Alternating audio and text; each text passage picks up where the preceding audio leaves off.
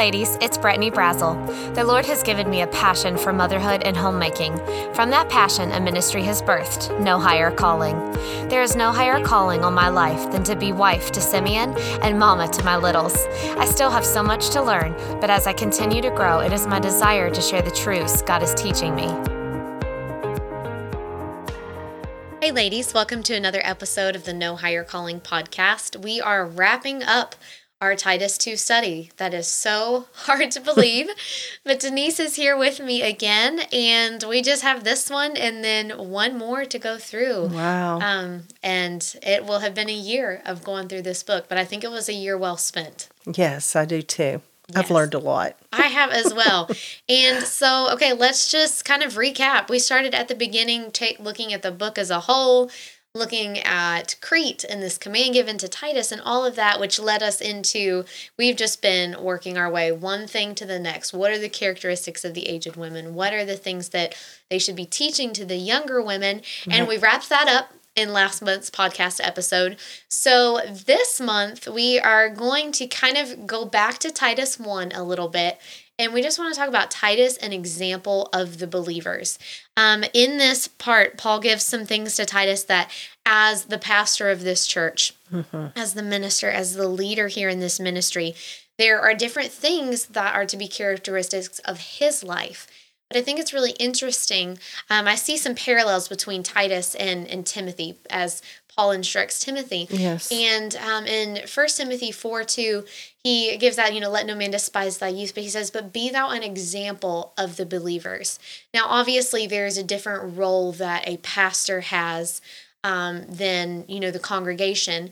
But the pastor is to set this example in these different attributes, these different characteristics, as, well, what is an example? It is something for someone else to follow. So I think that there's truth that we can glean in Titus 1 from this list that Paul gives to Titus of things that are to be growing and maturing in his own life.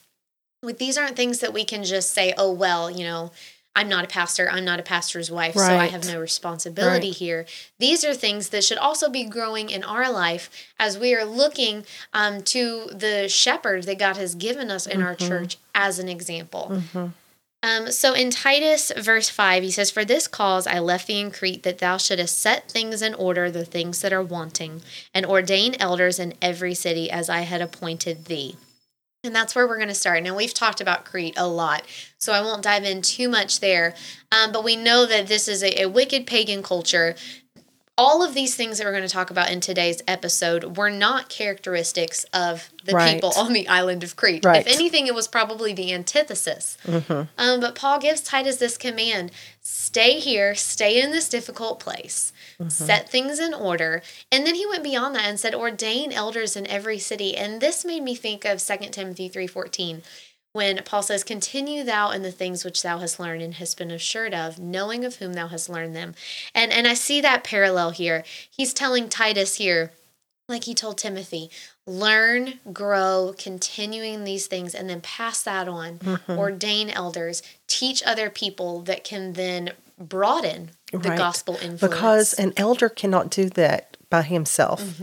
There has to be a group of people, maybe not a huge group. God can do, wonderful things with 12 disciples, but the pastor does not do it alone. Yes. So knowing what the qualifications or what the characteristics of a bishop is, that helps the congregation know what kind of person they want in that position. But it also should be, like you said, reflective of the congregation as well. We are to have these same kind of characteristics as well.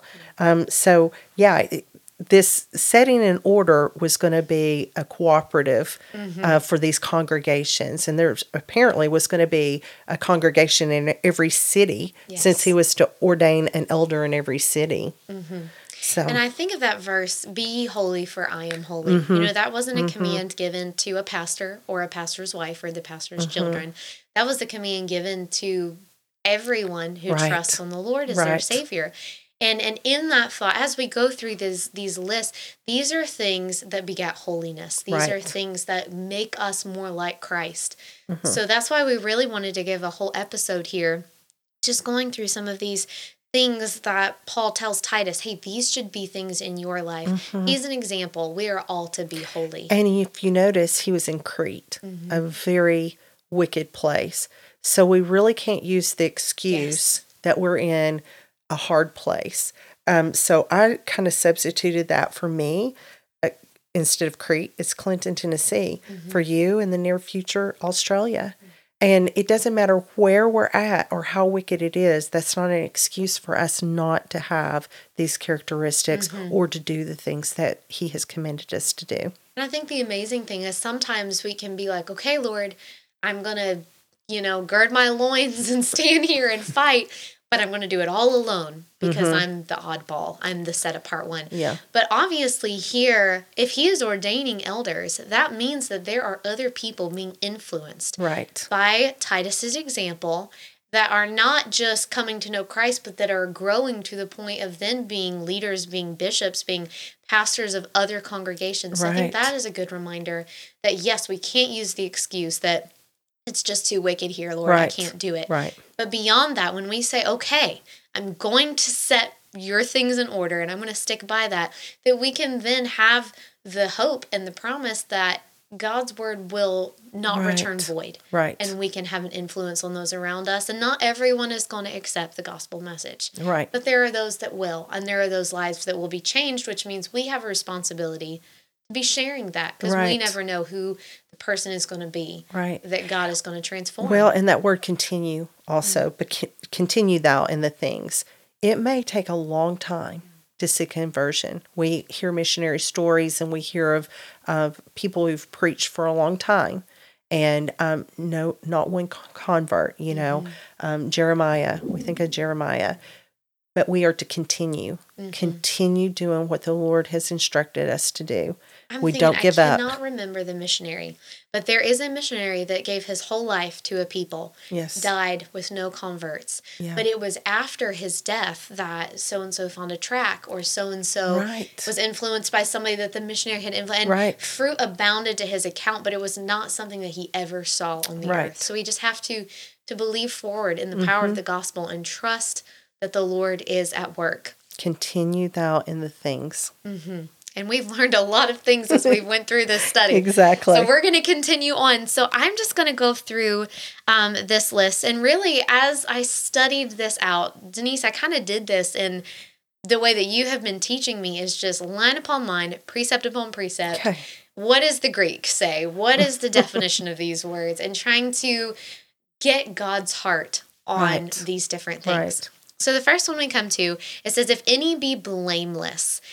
Now, Matthew Henry, in his commentary, he said that he must be one who lies not under an ill character, but rather must have good report, even from those that are without, not grossly or scandalously guilty, so as would bring reproach on the holy function. He must not be such a one. We talked last time about how when you don't have things in order, that it blasphemes the word of God. Right. And this is what it's talking about. We can see that word blameless and think, well, that's something I can never attain to because we have the idea of perfection.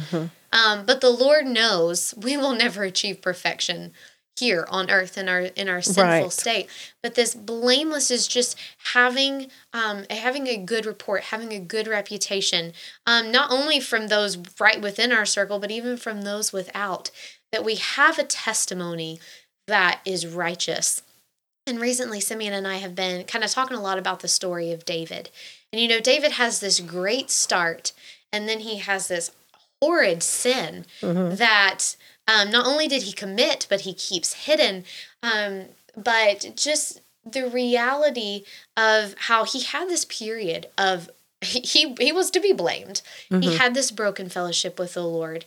Now, thankfully, Nathan comes and he turns his heart around and he asks God to create a clean heart in him, and God does. So like I said, this isn't sinless perfection. This is just seeking to have a right testimony. And when we mess up, because we will, Right. that we get that right with God.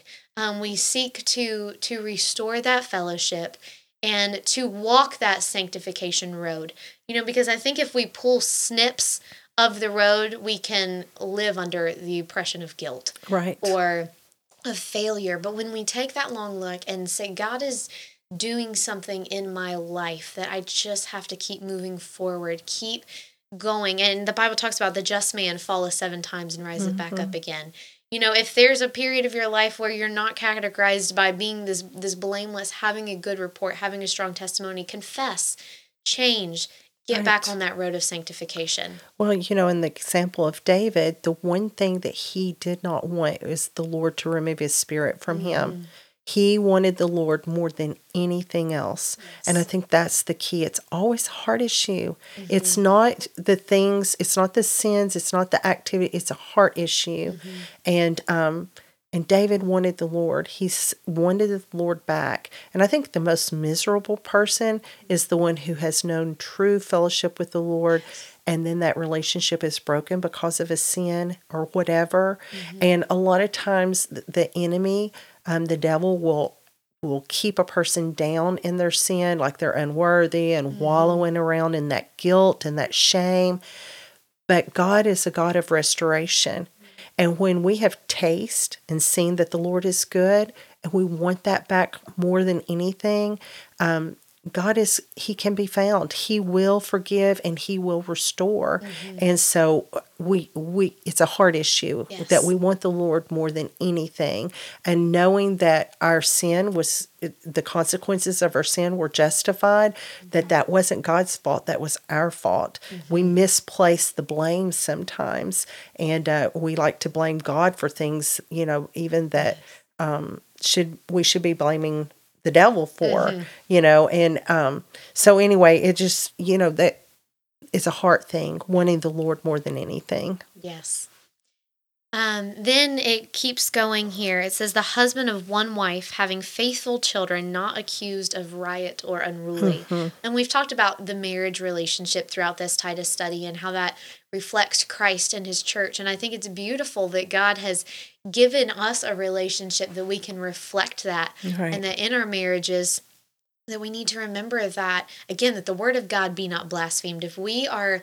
If God is allowing our marriages to be a picture to a lost world of the unity and the fellowship that He has with His bride, the church, we need to be very careful to guard that. And then it says, having faithful children not accused of riot or unruly.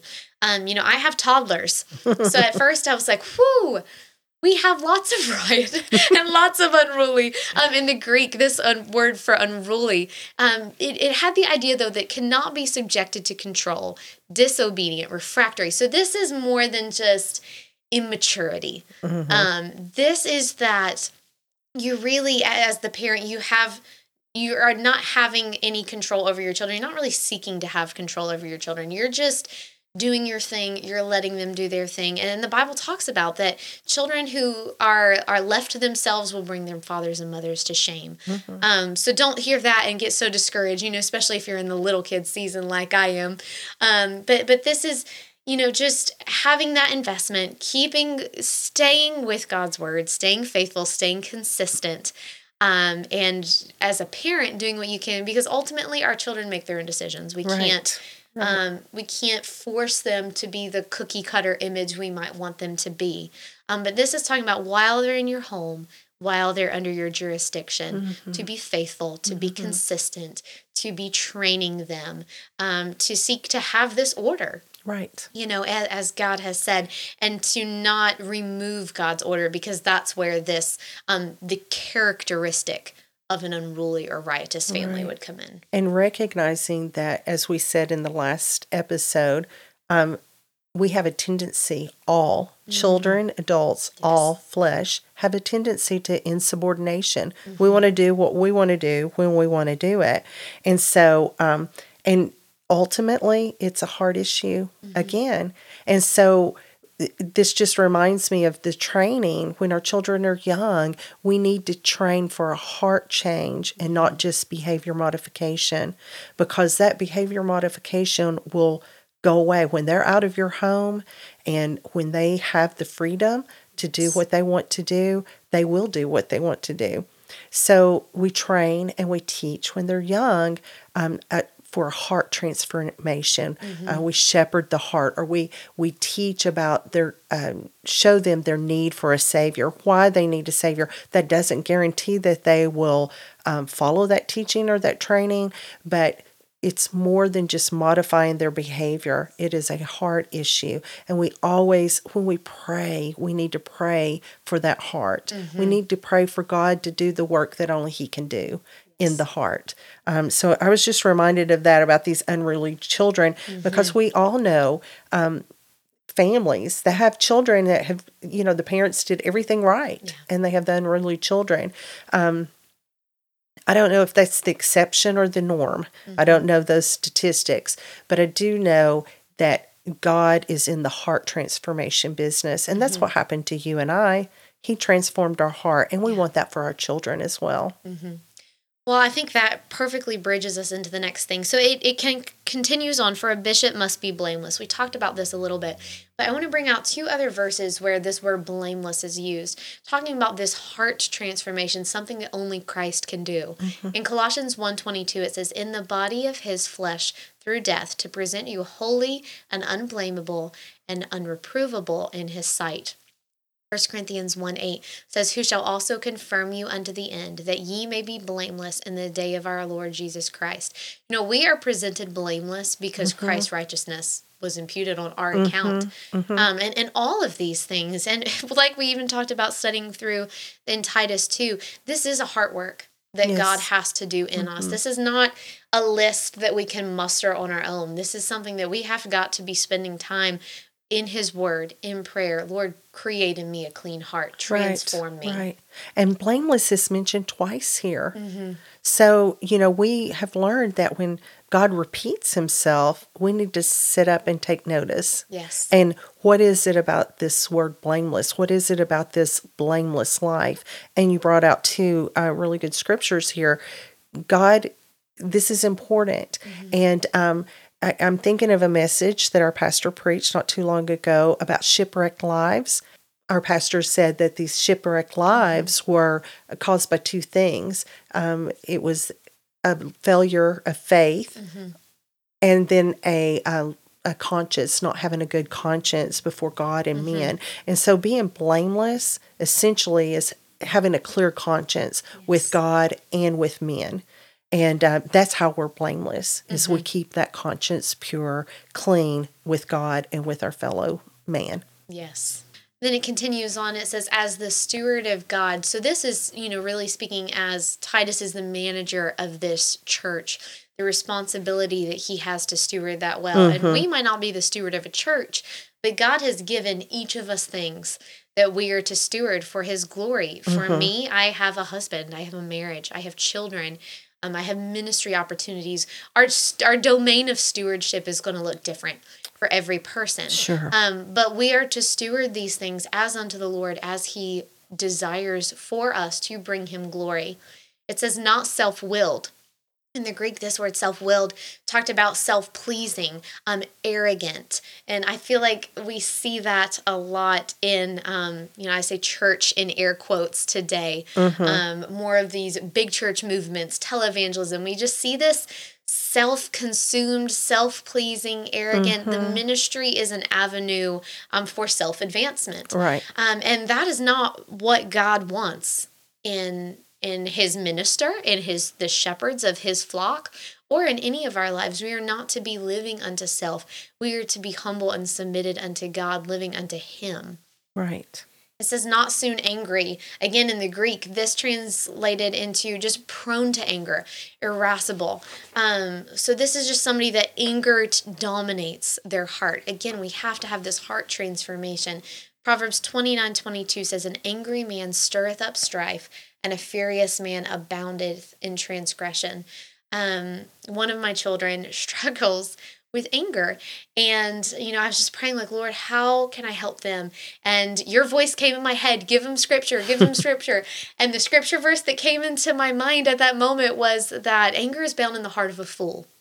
And, that's not a word fool is not a word we use flippantly. Yeah. But in quoting scripture to him, I have used that to to say, this is what God says that a fool is, and that a part of being a fool is that anger is bound in your heart, and you don't want to be that way. We need to let go of that and to obey God, and to not allow ourselves to be prone to anger, Right. not allow Right. anger to control our hearts. That we don't want to be the foolish person. We want to be the person that is dwelling in godly And God wisdom. just gives you a specific thing to pray for your child Yes. in that example there. So it is scripture and prayer. Yeah. It continues on, not given to wine. We've talked about this in the episode of sober. And there's so much in this little phrase, but the idea I think we really want to bring out here is just not giving the control of our spirit, of our soul, of our body. God is this 3-in-1. And God has created us in this spirit, soul, body. Our body, obviously the physical. We have our soul, our emotion, the intellect, and then we have our spirit. But that none of those should be controlled by anything other than the Holy Spirit. Right. And when you allow something like wine or something that has that dominance over any of those parts of us, that removes something from the control that only the Holy Spirit is to have. And that was something that God gave to Paul to warn Titus, hey, you're not to be giving to anything other than the Holy Spirit. Right. He continues on, he says, no striker. This talks about being contentious, being quarrelsome. And, we probably have preachers that come to mind that it just seems like they're kind of always looking to pick a fight. Right. And I think like a chip on their shoulder. Yes. Yeah. And this comes into play a lot with social media culture that we have. You might not be prone to just be this quarrelsome, contentious person one-on-one, Right. because we're face-to-face, and I'm going to put on my, facade of Christianity. But when we're, sitting in our bed late at night, it's easy to start these riots, start these contentious things, these quarrelsome things that really have no advancement in the cause of Christ. If anything, it does the complete opposite. Right. And makes the word of God be blasphemed. Exactly. When people see God's people, and specifically here, God's men that he has called out to shepherd his flock, being a striker, being a contentious, quarrelsome person, that has no place in the life of a believer. Yeah. Not given to filthy lucre. So this is eager for gain, greedy for money. I used this example already, but the TV evangelism thing came back in my head. They drive the nice cars, they have the $1 million homes. And if God blesses you financially, money is not a sin. Right. It's what we do with money. It's the heart behind it. The love but here, of money. yes, exactly. God is telling Titus, do not let the love of money control what you do. Right. And I think that's a good reminder for all of us. Whatever profession God has given us, whatever means he's allowed for us to provide for our families and for our needs, the pursuit of that to a degree beyond stewarding well, when it becomes a controlling force that I have this greed of gain, more. Right. It's and never that could be a gain of reputation, popularity, Yes. Power, prestige, any of those kinds of things. Anything that is done for the purpose of anything other than the glory of God is wrong. Yes. The only reason anyone should strive for this position of bishop is to make the Lord known and to give God all glory and honor. Yes. So that could extend past just money. I'm so glad you brought that out. That is so true. Then it goes on and says, but a lover of hospitality. I could probably park here and stay here for a while because hospitality is something that is on my heart. But I was reading this and kind of trying to get some of the historical context. So in those days, there was a lot of travel, but there weren't always good accommodations. Some of these public inns, especially, during these times in these corrupt cultures, they were just kind of a place of ill repute, of a lot of immorality. So when a Christian traveled, you didn't want to take your family and stay at the local public inn. So within the church community, there created this need for hospitality, that they needed to open their homes. They need to have other believers in their homes. I've even heard before and talking about that first century church, especially during a lot of the persecution. They couldn't have a big broadcasted sign in the front yard church down the road where everybody gathered. It had to be more intimate and more quiet and private, but this was within the homes. And I think sometimes we think of our homes as kind of, and it should be a safe place. It should be a place of retreat. But we kind of tend to close it off thinking, well, this is my space. But God actually says the opposite. He says you need to open your homes. You need to use hospitality to minister. You need to be a lover of hospitality. And I found this quote in this book that I'm reading about hospitality, and it's a little long, so bear with me, but it was really good. It says, through the ministry of hospitality, we share our most prized possessions.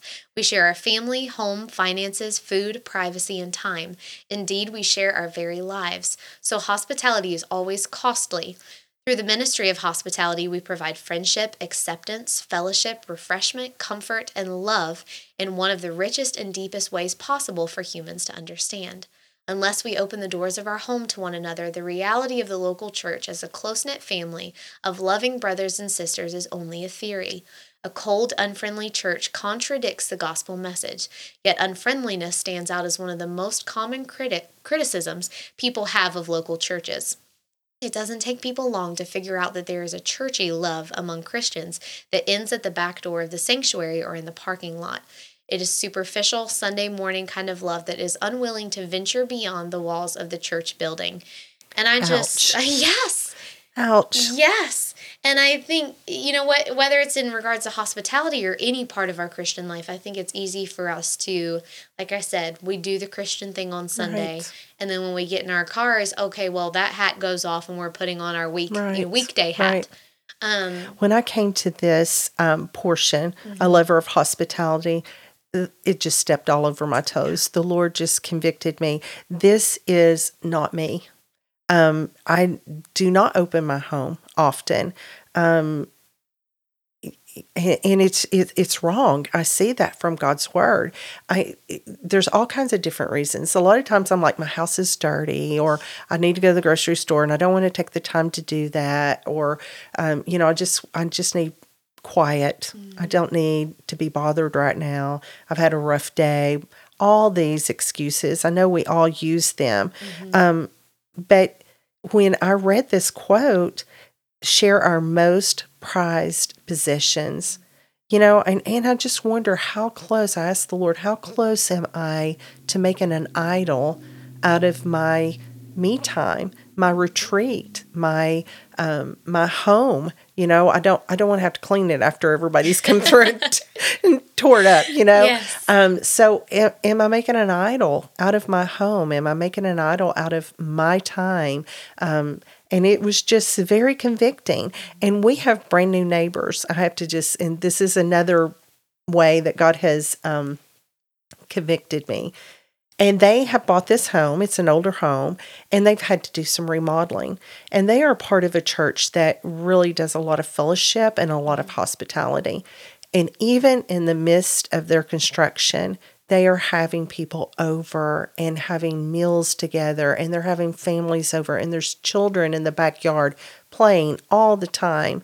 And they can have 30, 40 people in their yard and in their home at the same time while they're in the middle of construction. And it has been so convicting to me to see how hospitable they are. They ask us over all the time. They're so friendly. And I really believe that God placed them there to teach me some things about hospitality. And they're a young couple. They've got young children. They have friends that have teenage type age children as well. But that has been such a conviction. And a lover of hospitality has been a conviction to me. And so it was just a big ouch when I came to this. It's funny that you say that you don't extend hospitality, because I actually met you through you opening your home and extending hospitality. One of those rare moments I was obedient, perhaps. I don't know. Goodness, no, years ago. I think I was pregnant with Eden, so it's been years ago. Yeah. You opened your home and you had a Bible study, and we even had meals, but at that example, that connected us in those early days. Yes, it did. More than us passing in the hallway at church and giving a Yes. quick wave. Yes. And Yes. all these years later, looking back to the beginning, I know. it is amazing. I do think that this is an area that it is lacking because we're busy. It is. It requires sacrifice. But I really feel like the more that I come to this, there are so many gospel opportunities through hospitality. We were just at a conference recently, and one of the pastors was speaking kind of about this generation gap between the older and the younger, and how do you bridge that? And we've shared on the podcast before that I do feel like there's this spirit in the younger that they are looking for older mentors. Right. They're realizing, okay, we don't know everything. Right. We need this. But how do you bridge that gap? And he said hospitality bridges that gap. And his charge was to the older ones to open your home, to invite young families over. And yes, you might have to put up, your antiques that you've gotten, and if you're going to have little children and young families, it brings crumbs, and it might bring broken dishes. Yeah. But just the richness that comes from that relationship. And it just, again, it was a reminder as I was preparing for this. Well, like I said, this was such a conviction for me. I do at times, but it's a struggle. It's a real struggle for me to do this. And so, my prayer has been that the Lord would help me in this area, and that he would just, it's really not a love for things as much as it is, inconvenience. We worship the God of convenience. And I just am realizing some things in myself that are not pleasing that need to go. And so I'm really asking the Lord to help me be obedient in this area and to be a lover of hospitality, and not just to do it because it's commanded, but to be a lover of it. And I love people, and I love to talk. I love to be around people and fellowship and all of that.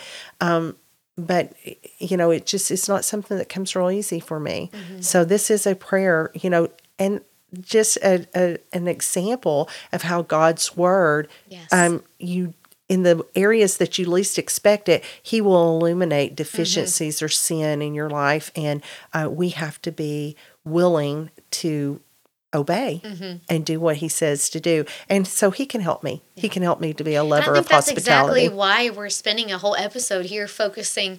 At first you may be like, why are we going through this list of commands for the bishop? But that's exactly why. Like I said, he's an example of the believers. These are things that should be in our lives too. Continuing on, he says, a lover of good men, sober, just. We've talked about the word sober. Just has this idea of righteous, observing divine laws, keeping the commandments of God. We talked in the last episode, those boundaries, the 10 Commandments, God's order, of loving that, of keeping to those things. We touched on holy a little bit. What does holy mean? It means undefiled by sin, free from wickedness, righteously observing every moral obligation, pure. There's this idea of purity. In Revelation 15:4, it says, "Who shall not fear thee, O Lord, and glorify thy name? For thou only art holy. For all nations shall come and worship before thee. For thy judgments are made manifest." God alone is holy. But as we are becoming more like him, as his heart becomes more like our heart, we are on this road of sanctification that we should be growing in our holiness, in our reflection of his holiness. Because as you mentioned earlier, he commands us to be holy as he is holy. Yes. So if he's the only holy one, is he setting us up for failure? Not at all. He's saying that should be our heart's desire. That should be our goal. That should be what we strive toward. And in Romans 1:1, Paul said that he was separated unto the gospel. And there's a separation that takes place. We separate from the world, but not just a separation from the world to be isolated, some sort of hermit in a cave, but we are to be separated unto the gospel. We're to be about the business of our Lord and Savior. And that's what it means to strive, to be holy. Then there's the word temperate. In the Greek, this means mastering, controlling, curbing, restraining. We're working on the fruits of the Spirit with our children. So this word has come up. And all these things tie in, back to the idea of being sober, being Holy Spirit controlled. We need to curb our fleshly appetites. We need to restrain our flesh and bring it under subjection to Christ. And then it ends with holding fast the faithful word as he hath been taught, that he may be able by sound doctrine both to exhort and to convince the gainsayers. So these gainsayers are those that would ridicule Christianity. So Titus had to be a man of his word. He had to be a man of sound doctrine, of capable teaching, sound teaching, so that the word of God be not blasphemed, so that the gainsayers, so that those who have nothing better to do than sit around and look for a way that they can demean God, that they can cast a negative light on God's people. If we live these lives of holiness, that doesn't give them any room to cast a shadow on our great God and the work that he's doing in his people. Right. We, through this whole book of Titus, there's a role for everyone to play. And we all need to play our roles. If we don't, then that's the blaspheming of God's word. That is giving these gainsayers more ammunition, if you will. And so in order to convince them and to see change, we have to play our role. We have to do our part. Aged women have to do their part. Young women have to do their part. The bishop has to do their part. So this whole book of Titus is really, it's an instruction manual. In order for God's word to not be blasphemed and for there to be change and for the Isle of Crete to be, one for the Lord Jesus Christ, everyone has to play their part. They have to do what he has commended them to do. And just wrapping this up, how do we know what our part is to play? How can we have this sound doctrine that is teaching us the way to go? We've got to stay in his word. We can't know the sound doctrine of God. We can't know this order unless we're reading it. And God's given it to us.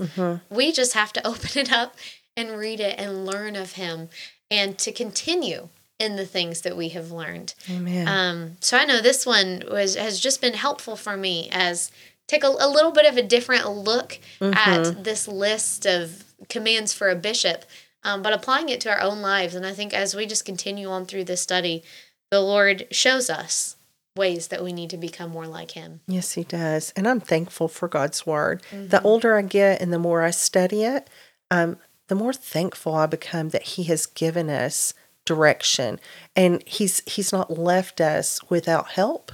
We have the tools that we need, and we have the Holy Spirit to guide us in all understanding. So I'm so thankful for that. We're not alone, and we don't have to do this alone. We don't have to come up with our own way. Yes. We just need to be obedient to the way of the Lord. Well, do you mind to close this episode in prayer for us? I'd be glad to. Father, again, we thank you for your word and how you change us from the inside out. You wash us with your word. And we are so thankful for your word, which guides us and directs us and teaches us the proper order, your proper order. And so, Father, I pray that you would give us obedient hearts, that you would give us understanding of your word, and that you would help us to make the necessary changes. When you show us through your word the things that need to be removed from our life or changed, I pray, Father, that you would give us the strength and the willingness to make those changes, and reminding us that it is for our good and for your glory. Thank you again, Father. We love you. In Jesus' name I pray. Amen. I hope that the No Higher Calling podcast has been a blessing to you.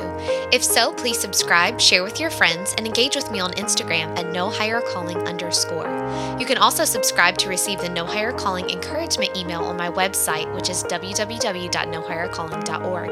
This includes podcast notes, what I'm reading, spiritual encouragement, a glimpse into my home, and some of my favorite products and resources. You can also enjoy more content on the No Higher Calling YouTube channel. I pray that this podcast will encourage you to fall more in love with Jesus and to be the Christian woman he's called you to be. Thanks for listening.